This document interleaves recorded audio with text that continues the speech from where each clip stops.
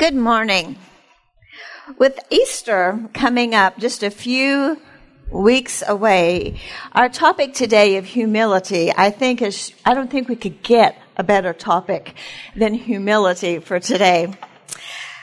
You know, Jesus rode a donkey into Jerusalem, and a donkey was a common animal in biblical days. Every family had a donkey. Donkeys are not very elegant. They bray. They make loud noises. They actually bellow. And Jesus' humility, his humble demeanor, was apparent for all to see as he began his ministry. He rode a donkey into Jerusalem. But before that, he asked two of his disciples to go into Jerusalem and to find the donkey and bring it to him. And it fulfilled prophecy. He truly was the Messiah. Zechariah 9:9 tells us, "See, your king comes to you, gentle and riding upon a donkey." The people waved branches before him as he went down the Via Dolorosa. And sad to say, 1 week later, the same people that cheered him on were the same people as Jesus was carrying his cross, verbally abused him, stoned him, and treated him so horribly. Jesus personifies humility. That's very important to remember. Jesus personifies humility. So what is humility? Humility is being meek and modest.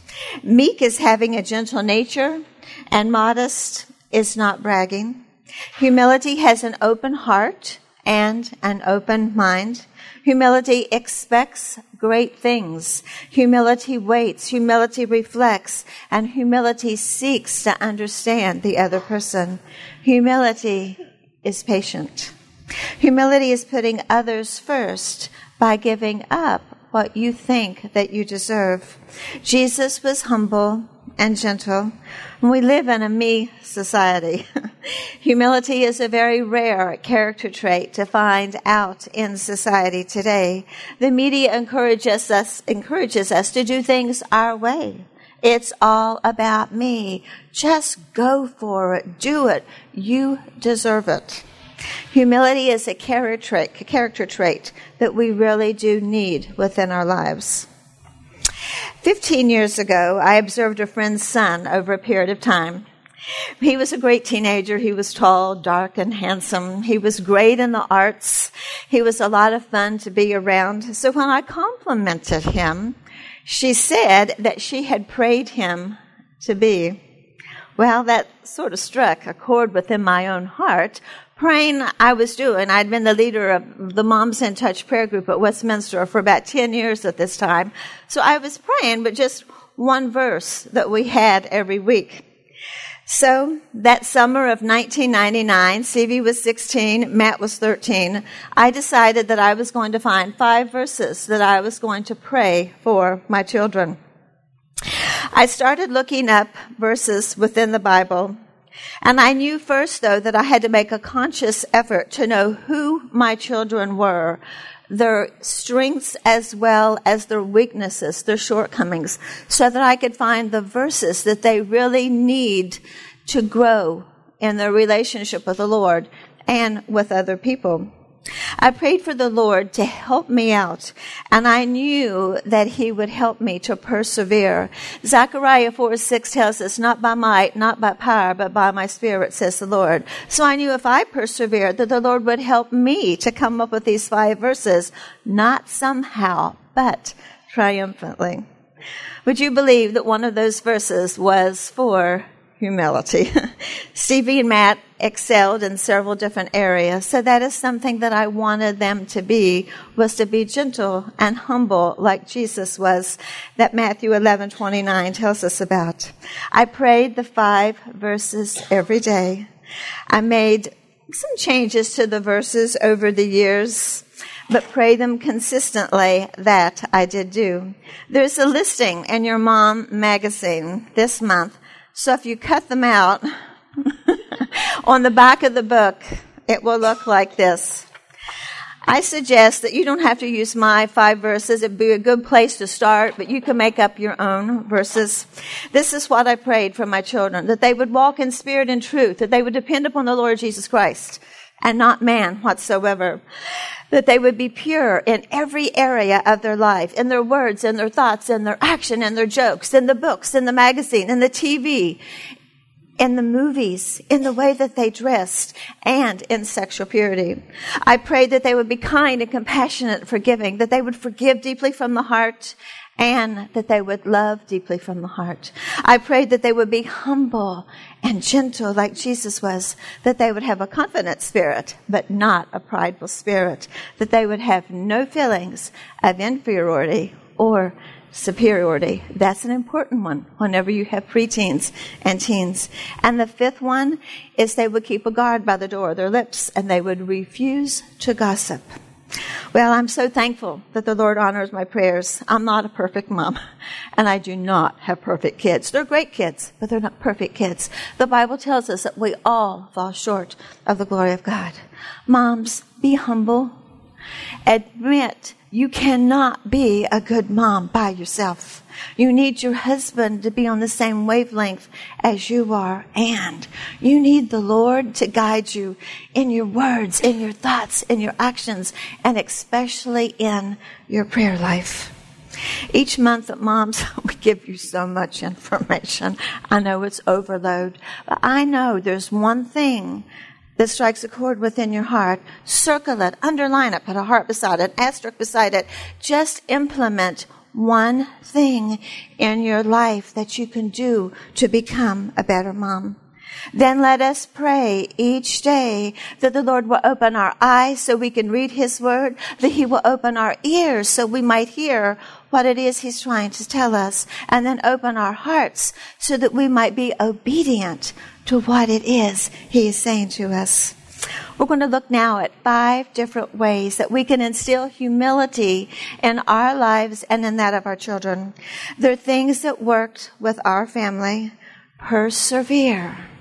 There is so much to be said in my favorite little saying of you water and you wait and you'll see.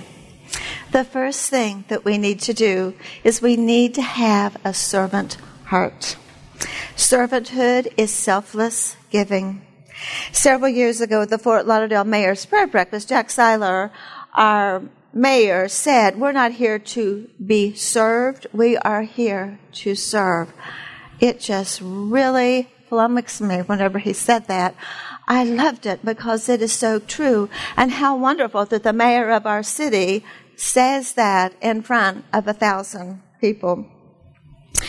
The next time that you're in a restaurant or you're in a store, please notice the clerks and the wait staff. Tongue in cheek, we do live in South Florida, but most of our clerks and the wait staff really do want us to have a pleasurable experience. They want us to have a good night out. They want to help us to find what it is we are looking for whenever we are shopping.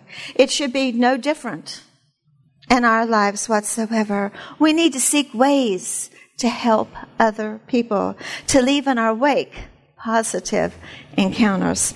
When we focus on others and not self, the me in our life decreases. John 3:30 tells us that He must become greater and I must become less. And then Jesus told His disciples, if you want to be first, head to the back of the line and be a servant of all. Make it a habit to serve. Send out cards or encouragement emails on a weekly basis. If you see a need, seek to fulfill it.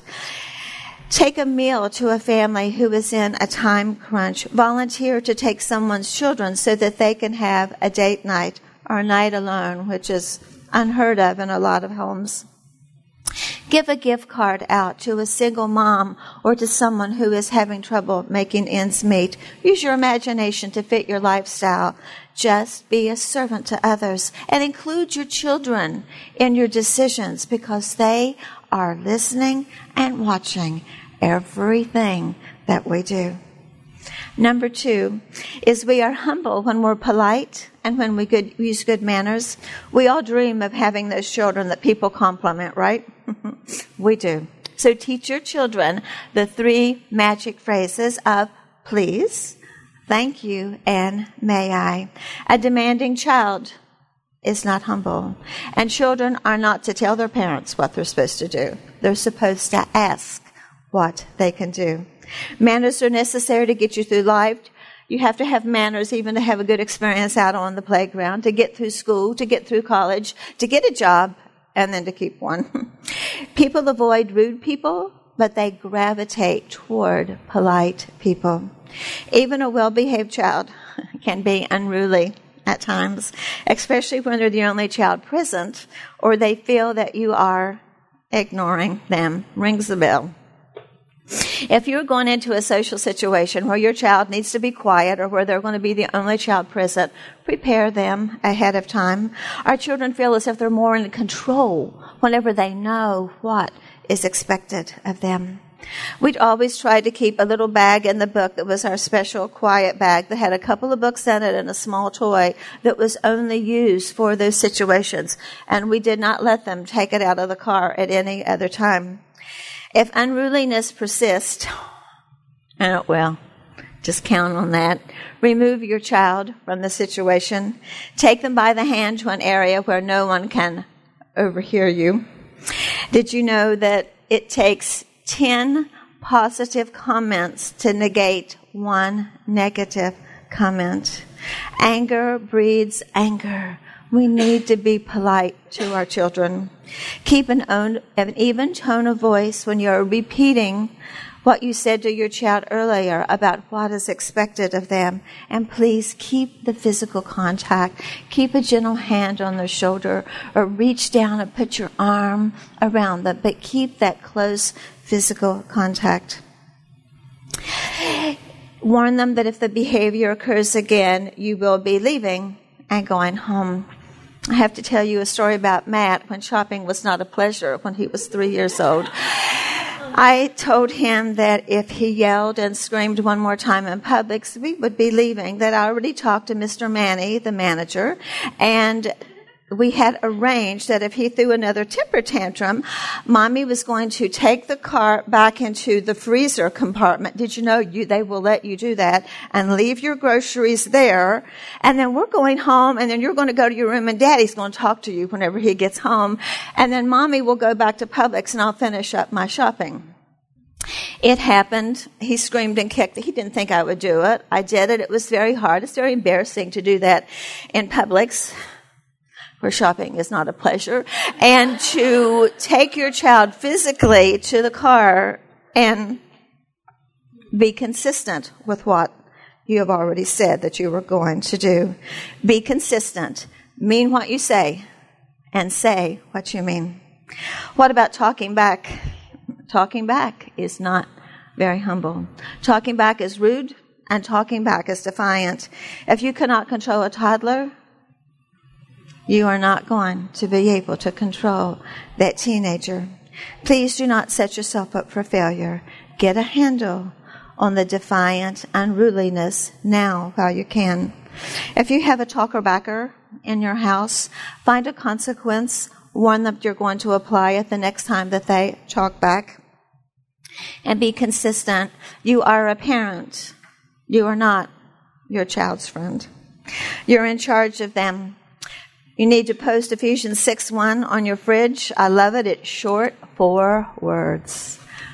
Children, obey your parents. On any discipline, warn before it's going to happen.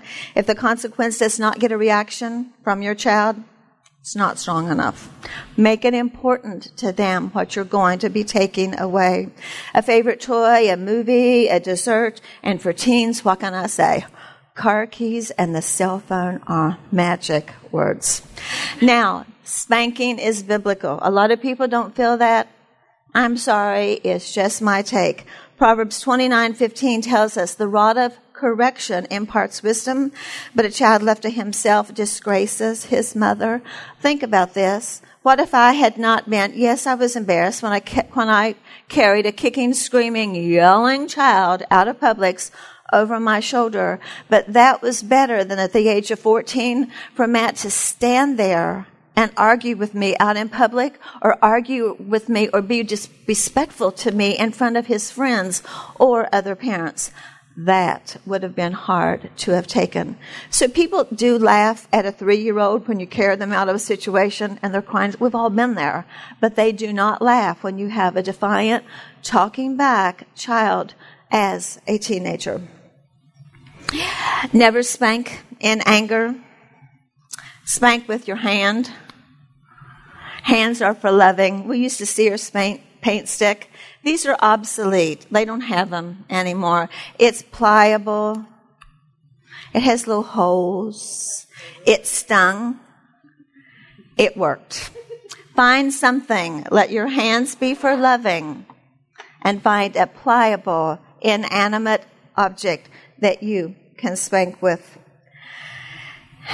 If your child continues to exhibit negative behavior, as aforementioned, remove them from the situation. If they're too big to remove, then you have to say to them, I'm not listening to you while you're being disrespectful to me. Whenever you are polite, then I will listen, and you leave the room. Sometimes the emotions run so high when you have a teenager or a preteen. Now it's getting to be into those ages of 8 to 10 that's yelling at you, that sometimes all you can do is just stop and look them in the eye and say, I love you so much, and leave the room. Don't argue back with them. Leave the room. Moms, please look up those Happy Heart verses every month. There's only 10 of them. Write them on note cards. Post them throughout your house. Take them in the car. Try to memorize them. Who has the name tag that has 2 hearts on it with NC? You get a personalized set of Happy Heart note cards. Good catch. Oh, dear. So who has the name tag now that has a heart with a number 1 and a number 2 on it? You are the recipients of the Happy Heart book giveaway. So back on the table, please take your books home to read aloud with your children. Number 3 is we are humble whenever we admit our mistakes. Be the first to say, I'm wrong. I'm sorry. Will you please forgive me? It's not easy to listen to criticism, and it's vital to listen to constructive criticism that makes us a better person. We are never too old to learn a new way to do something or a different way to be more effective to others. Humility heeds instruction. Humility is teachable. It takes a very courageous person to confront another person. And if you are going to confront someone, please pray about it in advance and then use loving words whenever you confront. I love what Steve Brown says. Cheer up. You're a lot worse than you think you are, but God's grace is a lot bigger than you think that it is. Character is what we are when no one else is watching. Others do not always see our shortcomings, but those who live in our house, our children do. And they're watching and they're listening to see how we portray humility on a daily basis. Oh Lord, help us to set role modeling in our homes that provides humility, and then to be vulnerable and readily admit it whenever we are guilty of wrongdoing. The 4th thing is encourage whenever we find a life verse, and then we live it. I love Micah 6:8.